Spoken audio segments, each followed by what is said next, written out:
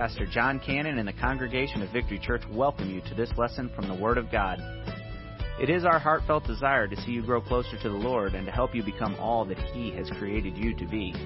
Our prayer is that through this ministry you would come to know Him in a greater way, and that these teachings from the Scriptures will equip and motivate you to fulfill His plan in your life. Now, let's join Pastor John as we study the Word together.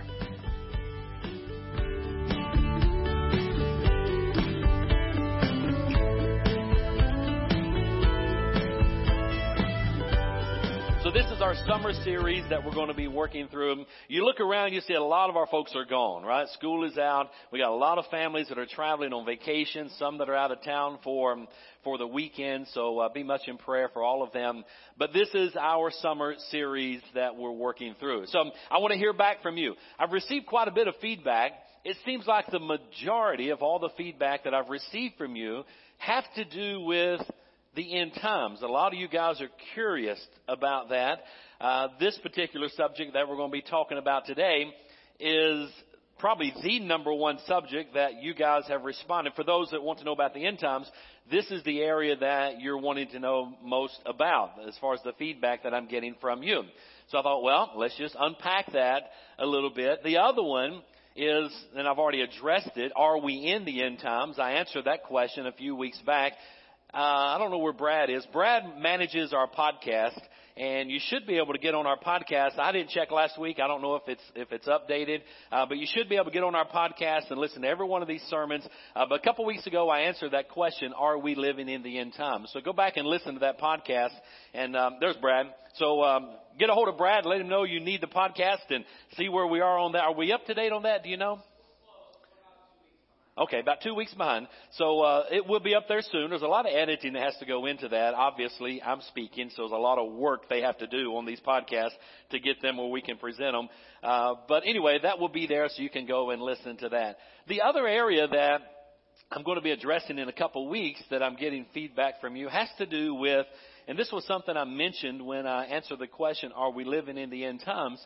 I had parked just briefly on the subject of the great white throne judgment and the judgment seat of Christ. And I just kind of bumped into that a little bit in that series. And that, I guess, generated some thought, and you guys kicked back some questions wanting to know about those judgments. So I will be talking about those in the next several weeks. I think it's good to understand and know some of this stuff. And maybe it's not real popular to do on Sunday morning, but I'm just trying to answer your questions, okay? So that's what we're going to be doing as we roll through these particular ones. So today we're going to be talking about, what does the Bible have to say about the Antichrist?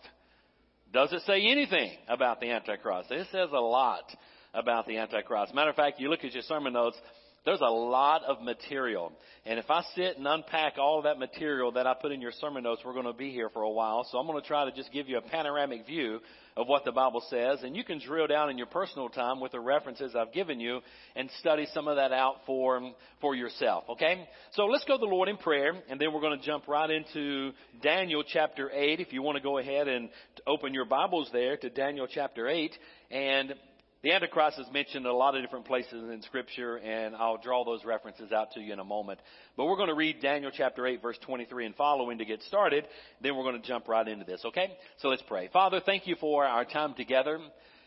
Thank you, Lord, for the Word of God and how it gives us insight and knowledge and wisdom concerning your Word and your doctrine and your teachings about life in general, but also specifically about the end times and how things are going to unfold. And I just pray, Lord, you give us understanding.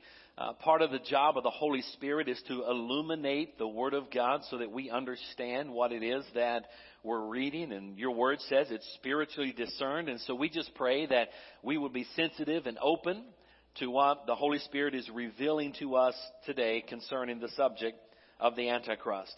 And help us, though, not to panic and not to worry. For those of us that know you as our Lord and Savior, everything's going to be well. Matter of fact, this should really not even bother us at all. And I just pray, Lord, that the only way it would bother us is that we have loved ones that may not know you as their Lord and their Savior, and we want them to come to Christ before it's too late. We ask your blessings on the teaching of your word today. Hide me behind the shadow of the cross. Help this congregation and those that listen by podcast to only hear from you today. In Jesus' name we pray. Amen. Daniel chapter 8, verse 23. You know what's taking place in Daniel chapter 8, verse 23? This is when Daniel is given the interpretation for the king of Nebuchadnezzar that you find back over in Daniel chapter number 8. So he is interpreting the dream or the vision that the king had. Now you'll notice if you go back up in verse number, 16, that it's Gabriel that's given him the interpretation. That's one of the jobs of the angels, is to carry out some of these translations of these visions to the individual. So you'll notice that. But as you come on down, I want you to look in verse 17 of Daniel 8. And Charlie, I don't have that. Just stay where you are. I'm getting there. But in Daniel chapter 8 and verse 17, it says, so he approached where I was standing. That he is Gabriel. He approached where I was standing. I is Daniel. And when he came near, I was terrified, and I fell face down. He said, Son of man, he said to me, understand that the vision refers to the time of the end. Okay? So he's given him a time frame for the interpretation of this vision and what he's going to share with him, what it's going to refer to. Matter of fact, let's jump to the end of verse number 26, and you'll see that he says, now you must seal up the vision because it refers to many days in the future. So here at the beginning of him giving the interpretation of the vision, and at the end of it, twice he's told him, this doesn't refer to now, this refers to the end times, okay? Many days in the future. Now let's look at verse number 23. He says, near the end of the kingdoms, when the rebels have reached the full measure of their sin, an insolent king, skilled in intrigue, will come to the throne. His power will be great, but it will not be his own. He will cause terrible destruction and succeed in whatever he does. He will destroy the powerful along with the holy people. And he will cause deceit to prosper through his cunning and by his influence. And in his own mind he will make himself great. He will destroy many in a time of peace. And that's important. He will even stand against the prince of princes. That's even more important. Yet he will be shattered. Notice what it says. Not by human hands. So this reference that we have here of the Antichrist, there's a lot of things it says about him. And I can take several of those, and draw you to prophecy in Scripture about what's taking place at that event that's referenced here. But what I want you to see, it says that he's going to destroy in a time of peace. He's going to come against the holy people. In verse number 25, 26 down there, verse 25, it says he's going to stand against the prince of princes. Notice it says, yet he will be shattered. So he's going to be destroyed. But how? Notice it says, not by what? So there's no human that's going to destroy him. It's going to be a supernatural battle that's going to take place, and he's going to be destroyed at that time. So that is a reference to the Antichrist that we find in Daniel chapter 8. And there are many more references all throughout Scripture. Now look in your sermon notes. I want to lead in with this. Some 40 billion people have lived on the earth since Adam was created. And since that time, the world has witnessed many talented and intelligent and powerful people. However, none of these people are able to match this man who will be known as the Antichrist. He will be powerful. He will be deceitful. He will be intelligent. He will be brutal. He will be ruthless. He will be efficient. He will represent the pinnacle of all that man can achieve apart from God. He will literally be Satan's number one man. So today we're just going to dig in Scripture and see what the Bible has to say about this man called the Antichrist. Okay? So let's jump into this. The first thing I want you to see, and there are some signs of his appearing. Just like there are signs, and I shared this with you when I answered the question, are we living in the end times, that you had asked me to address? I answered that question. Just as there are signs that we're living in the end times, there are also signs that the Antichrist is close to being revealed. Okay? And I want to show you some of these signs that kind of pinpoint us to the Antichrist. By the way, disclaimer, understand this. No man knows who the Antichrist is going to be or where he may come out of, or as far as the individual, okay? You've heard people say, oh, I think he's the Antichrist, or I think he's the Antichrist, or I think he... Nobody knows, right? Are you with me? Get it? Good. Okay. So nobody knows who he's going to be. Remember, if you run across somebody that says, no, remember, you walk away softly. You smile, you say, have a great day, and you walk away, right? If you're listening to somebody on the radio and they tell you, I know, turn it off. Okay. Don't follow that teaching. Okay. If they give you Kool-Aid, don't drink it. Okay. Nobody knows who this man is going to be. Also, no one knows when he is going to be revealed other than the event that is going to take place before he is revealed. But even no one knows when that event is going to take place. Okay? And that's the 2 Thessalonians passage when it says, he that now letteth will let until he is taken out of the way. That he is the Holy Spirit. Two things that are hindering the Antichrist from being revealed. One is the church. Two is the Holy Spirit. They both must be removed before the Antichrist can be revealed. And I'll unpack that for you in just a moment, give you chapter and verse for that as well. Okay? Are we on the same page here? So nobody knows when he's going to be revealed, and certainly nobody knows who he is going to be. Disclaimers that I want you to be aware of as we start unpacking some of what the Bible has to tell us about this man called the Antichrist. The first thing I want you to see, now here's your notes that you need to fill in.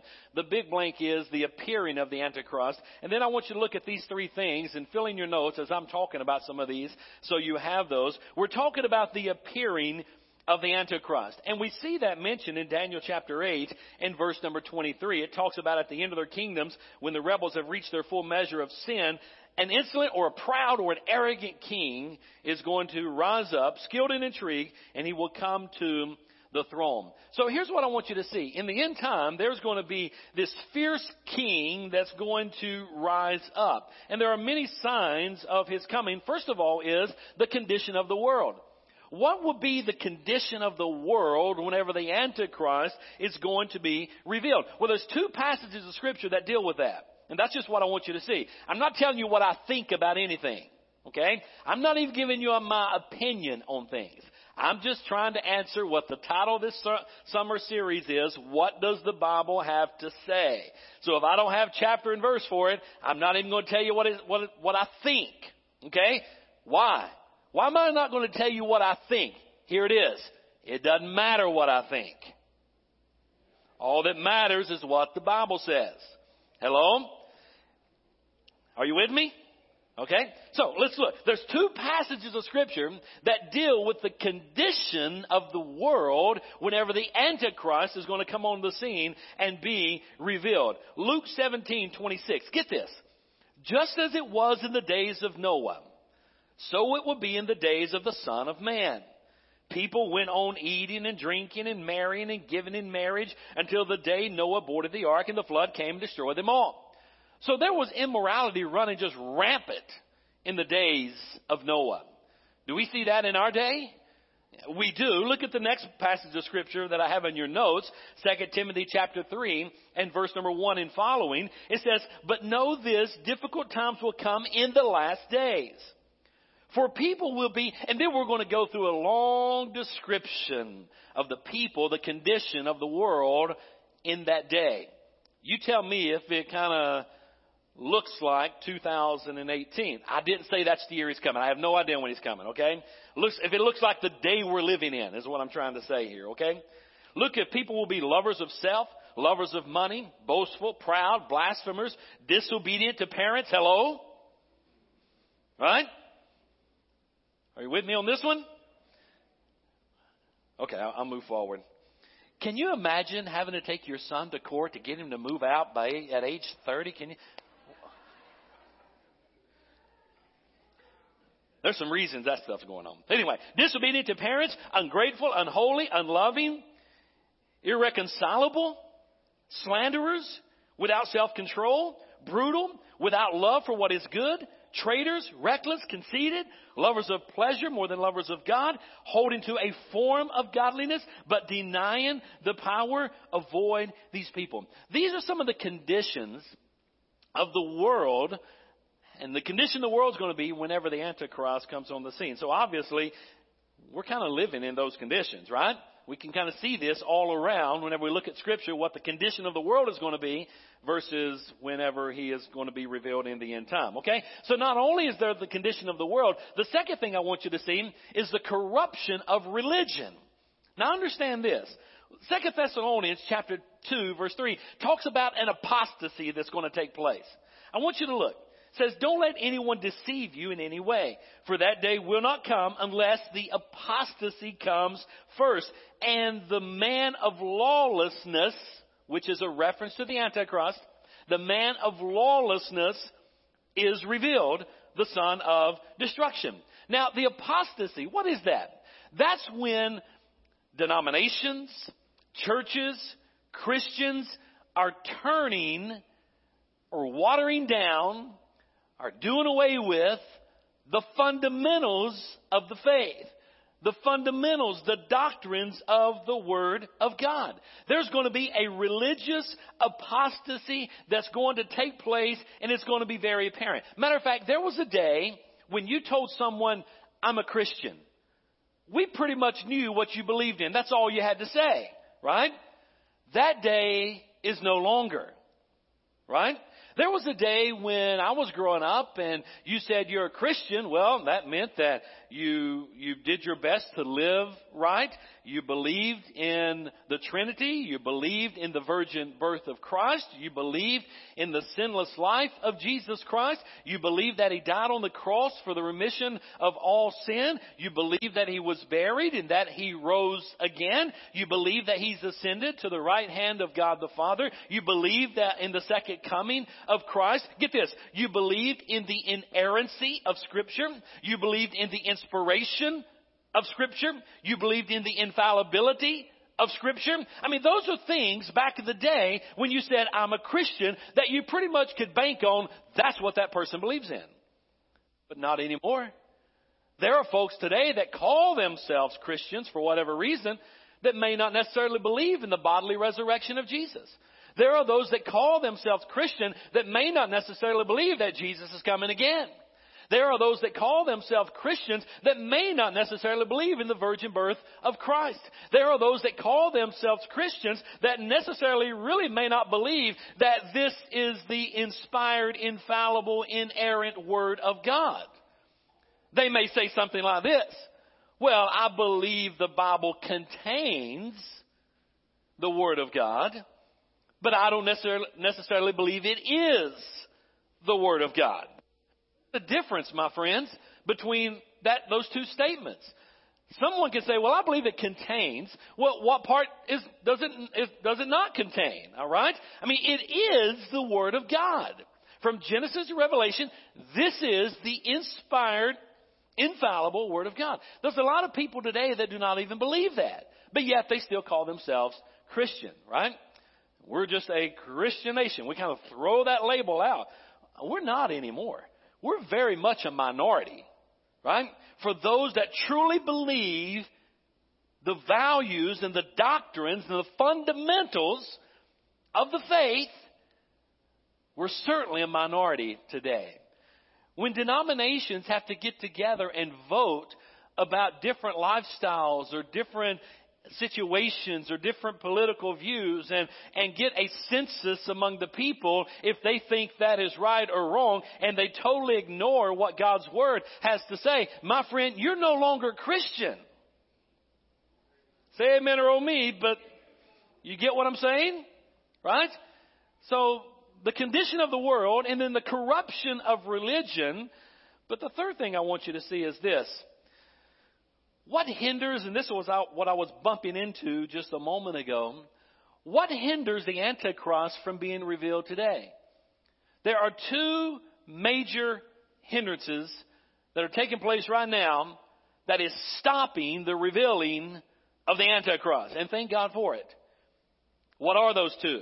Well, it's the completion of the church. Well, what is the completion of the church? Look in 2 Thessalonians chapter 2. In verse number 6, it says, and you know what currently restrains him? The him is talking about the Antichrist, the lawless one. What is currently restraining him? 2 Thessalonians 2:6. And you know what currently restrains him so that he would not be revealed in his time? For the mystery of lawlessness is already at work. Okay? The system is already put in motion. The pieces of the puzzle are all coming together.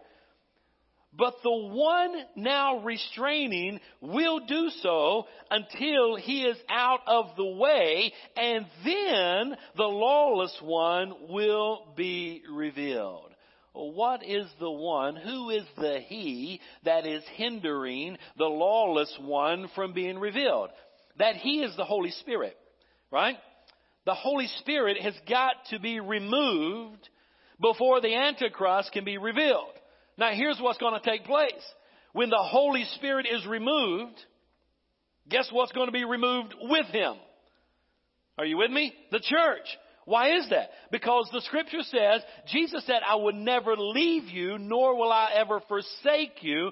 How did he fulfill that promise? The way he fulfilled that promise is through the third person of the Godhead, which is the Holy Spirit. Because there's some attributes that Jesus gave up whenever he became incarnate, whenever he became God in the flesh. One of those was his ability by the person of Jesus to be omnipresent.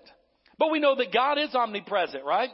And he's omnipresent now through the person of the Holy Spirit that indwells us as believers. And when the day comes that the Holy Spirit's going to leave and go by, then what's going with him? The church will then go with him. And then 2 Thessalonians says, then the lawless one, he will be revealed. So I'm not going to talk about the tribulation much right now because that's some feedback that you guys have given me. I'll be unpacking that in the near future. But right here, we're bumping into the tribulation, okay? And so I'm going to back out of that and deal with that in another sermon, okay? Is that okay?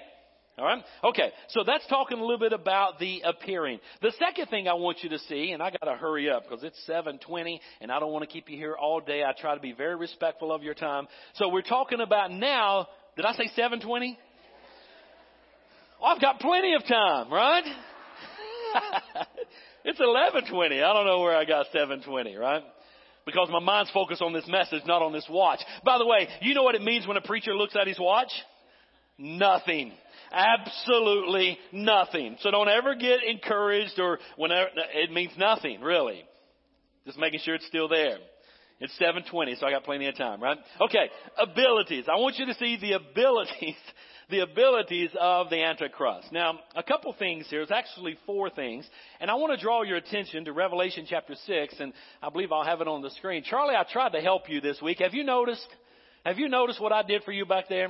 You know, last time I just threw the scripture in there and he had to search and find it. Today, I've tried my best to put it in order that I would be dealing with as he just clicks. So enjoy that, Charlie. That's not to say I may not just jump around, but so just watch me, okay? Revelation chapter 6 and verse number 2. The scripture says, I looked and there was a white horse and the horseman on it had a bow.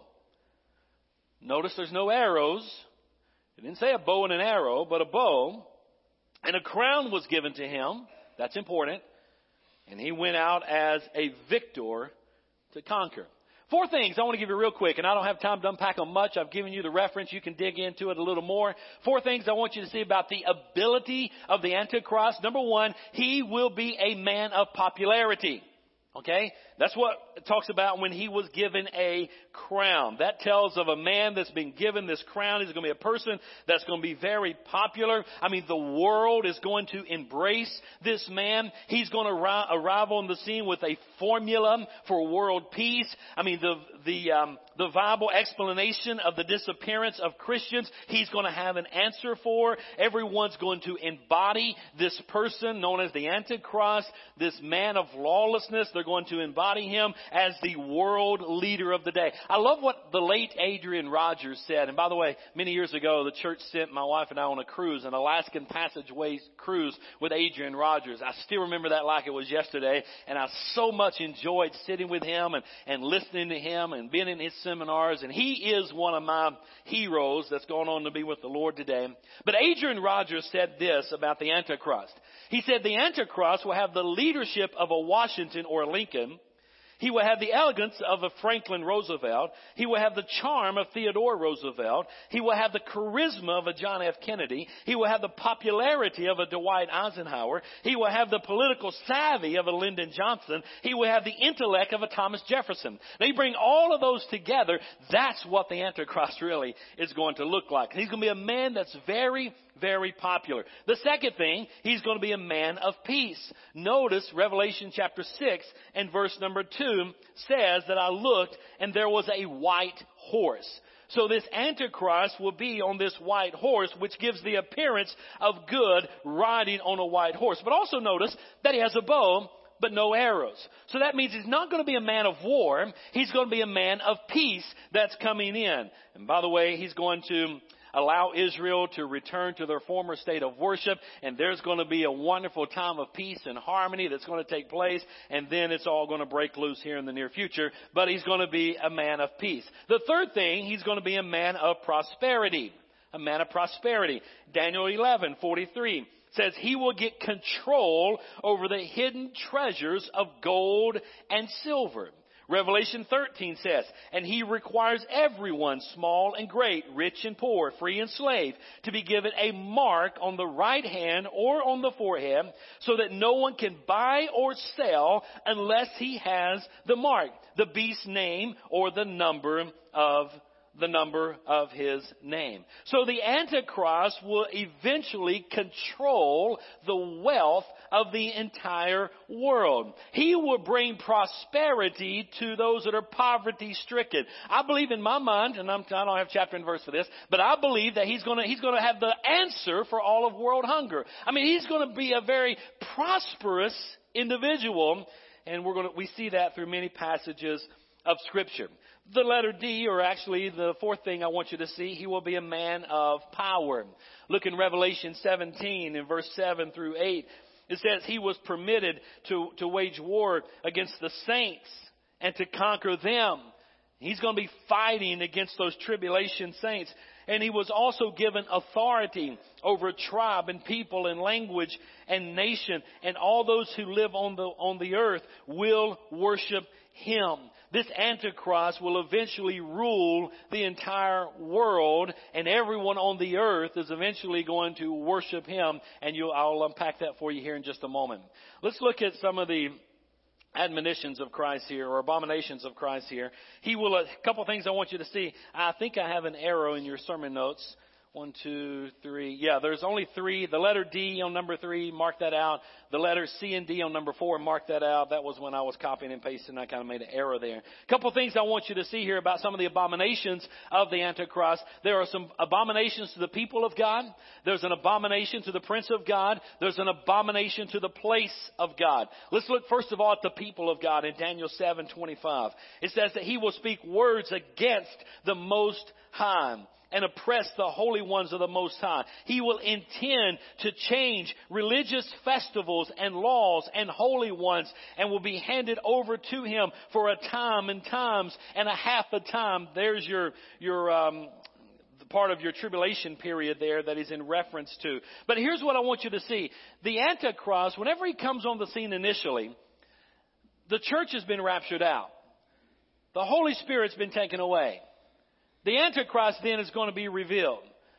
The world is going to be in turmoil like it's never seen before. Think of all the destruction that's going to take place when Christians are called out, and the horrific events that are going to take place across the world at that time. He's going to step forth, and he's going to have some answers to all of this. One of the things that he's going to do, because the tribulation period is 7 years, there's 3.5 years of peace, and then 3.5 years of great tribulation. The 3.5 years of peace, you know what he's going to do? He's going to allow Israel to restore their Old Testament form of worship. By the way, there is no temple that has been rebuilt yet in Israel, right? The temple will be rebuilt. And he will allow the Jews to go back to their former way of worship, which is going to create some world peace for about 3.5 years. But then we see where he's going to turn that in the middle of it, and he himself is going to sit on the throne and demand worldwide worship. And you'll see that here in just a moment. But the people of God, he is going to attack. Secondly, he's going to attack the prince of God. Look in Daniel 8, verse 25. And he will even stand against the prince of princes. The prince of princes is none other than the Lord Jesus Christ himself. Okay? So it appears that anything having to do with godliness or holiness or Christ will be the focus of his attacks. As a matter of fact, during the tribulation period, it's mentioned over in Revelation 14 how the gospel is going to be preached throughout the tribulation period. You know who's going to be preaching the gospel? Those are 144,000 Jewish saints that are going to be preaching the gospel. And the Antichrist will try to stop them, but he can't stop the preaching of the gospel for those who have not heard and give them a chance to be saved. However, if you're saved in the tribulation period, you will die a martyr's death for your salvation. Okay? That's a whole other thing, and we'll talk about that in the tribulation. Okay? He will also attack the place of God. The place of God is what I was talking about. Look, if you will, in Daniel 9:27. He will make a firm covenant with many for 1 week. But in the middle of the week, he will put a stop to sacrifice and offering. And the abomination of desolation will be on a wing of the temple until the decreed destruction is poured out on the desolator. So what he's saying is he's going to restore Israel to their old form of worship. For 3.5 years, they're going to do that. And then he himself is going to go sit on the throne. He's going to attack the place of worship where he's going to demand folks to worship him. And if you don't do it, you'll die for not worshiping him. Okay? So that's some of the abominations that are taking place.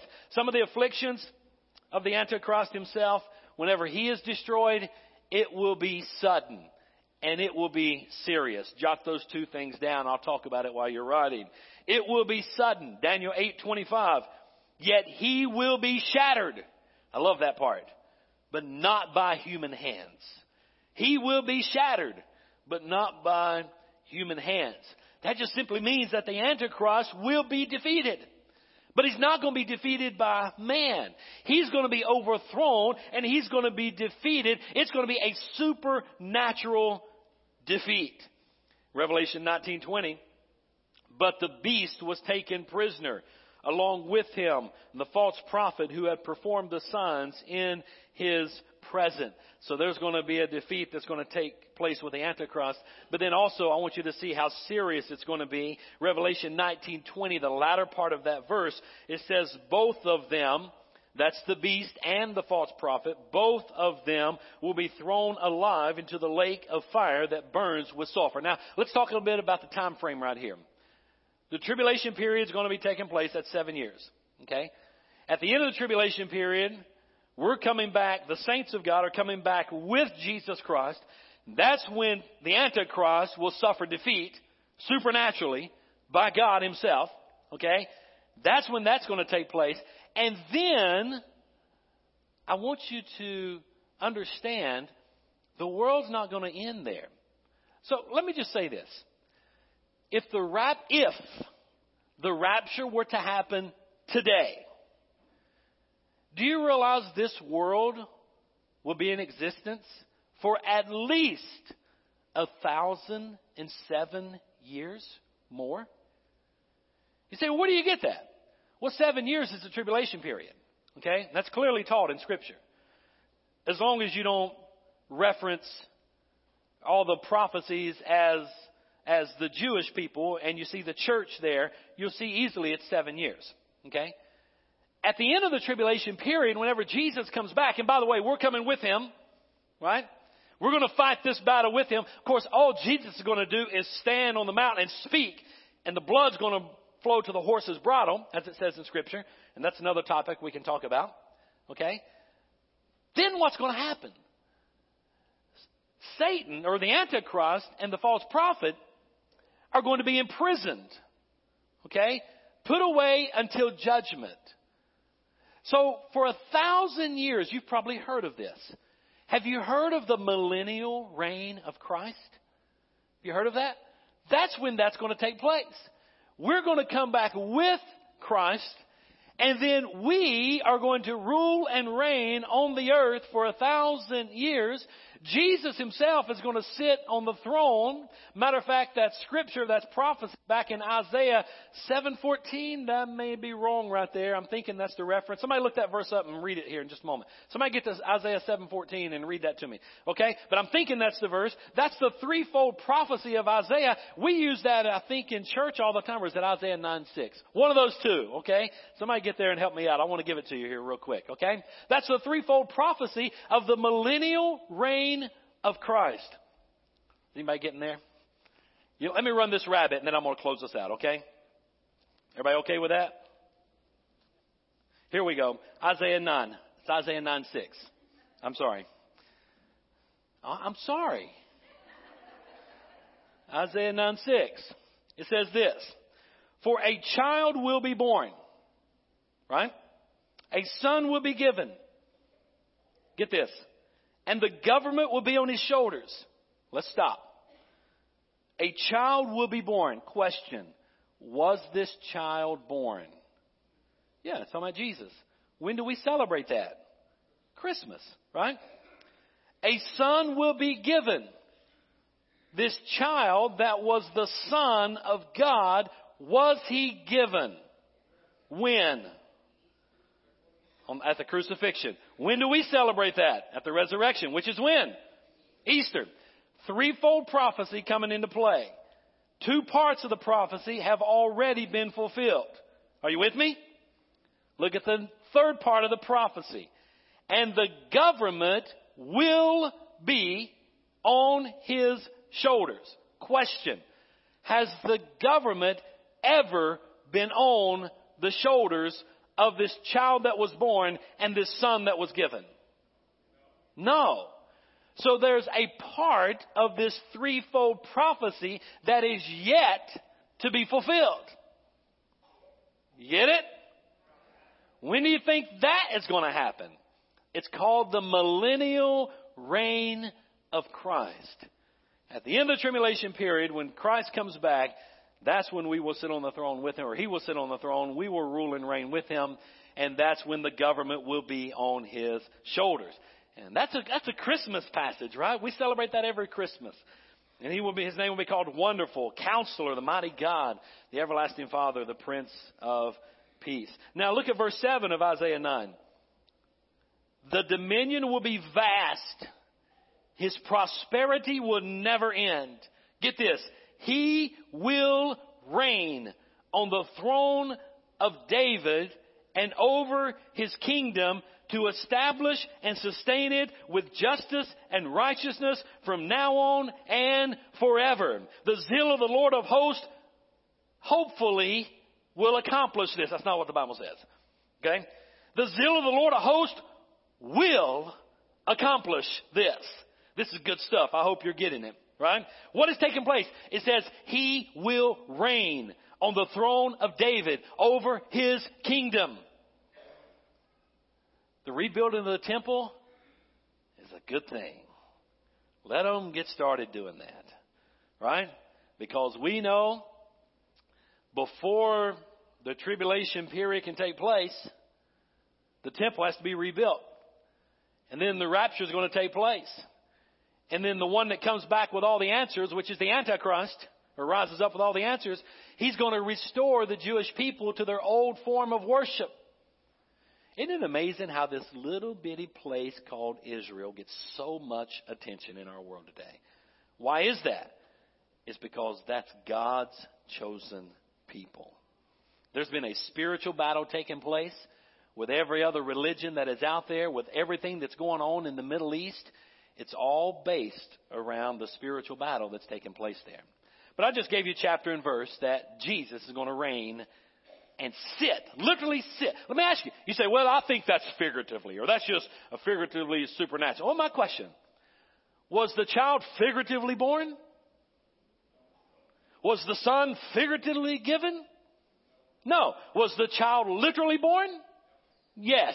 Was the son literally given? Yes. Right? Do you think the third part of the prophecy is going to be any different? No. He's literally going to come and sit on this stuff excites me. I know I got to get you out of here. My goodness, I could go on for hours on this kind of stuff. But I got to stop. So it's going to be sudden and it's going to be serious. Here's what I want you to get, and I'm going to close. Band, you guys come on. We'll close this out with a song right here. Did I get all your blanks filled in? There's no C and D. My bad. Scratch through that. Here's the conclusion. Here's what I want you to get. We may wonder what all this has to do with us. The answer is Jesus is coming, and the world is poised to enter a time of trouble like nothing she's ever experienced before. What happens to you depends on what you do with Jesus Christ. I invite you to give your life to Him today. I want you to look at my disclaimer. I do not fear the Antichrist at all. Why? Because I'm not even going to be here when he comes. Amen? I'm not even going to be here when he comes. So it doesn't bother me much, other than the fact that there are people that are not ready. Possibly some of your family, some of your loved ones, some of your friends and coworkers, maybe even your neighbor. So we need to be aware that at the end of the book, we come out victoriously, church, right? We win. But only because we have a relationship with Jesus Christ. Not because we're a church member, not because we've been baptized or take communion, not because we give an offering, only because we know Jesus as our Savior. So friends, I want you to know Him. If you don't nail that down, just be sure you know Him, and it will all pan out in the end. You've heard my panology, right? It will pan out in the end as long as you know Him. Let's pray. Father, thank you for our time together. Thank you for your word and how vibrant and alive it is. It's as up to date as tomorrow morning's newspaper. Thank you, God, for that. I pray we find comfort in studying your word and knowing what is going to take place in the future. But the comfort we find is by simply knowing you as our personal Lord and Savior. My prayer is today, if there's someone here today that does not know you, they're not sure of their salvation, my prayer is right now that they would believe in you, the Son of God, sinless Son of God, who lived on this earth for 33 and a half years, died on that old rugged cross. Scripture says that you laid and placed on Him the sins of us all, was buried, rose again victoriously the third day, and is right now seated by the right hand of God the Father. Lord, we confess our sins. We repent of our sins. We ask and plead for your forgiveness. We trust in you and the finished work of Calvary, not our works of righteousness, not by hoping our good outweighs our bad, but simply by trusting in you and having a relationship with you.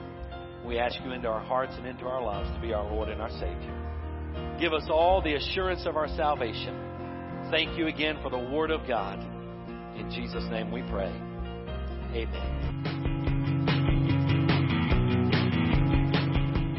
Well, thank you for joining us for this lesson from the Word of God. We know that the truth you have just heard will change your life if you believe it and intentionally apply it. If you need someone to pray with, or maybe you just want someone to talk to, please call us at 618-622-9360, or you can email us at victoryfwb@gmail.com. If you're interested in obtaining more teaching materials, or if you'd like to partner with us in this ministry, please contact us. You can email, call, or send a request to 223 Scott Troy Road, O'Fallon, Illinois, 62269. And again, we thank you and are glad you could join us.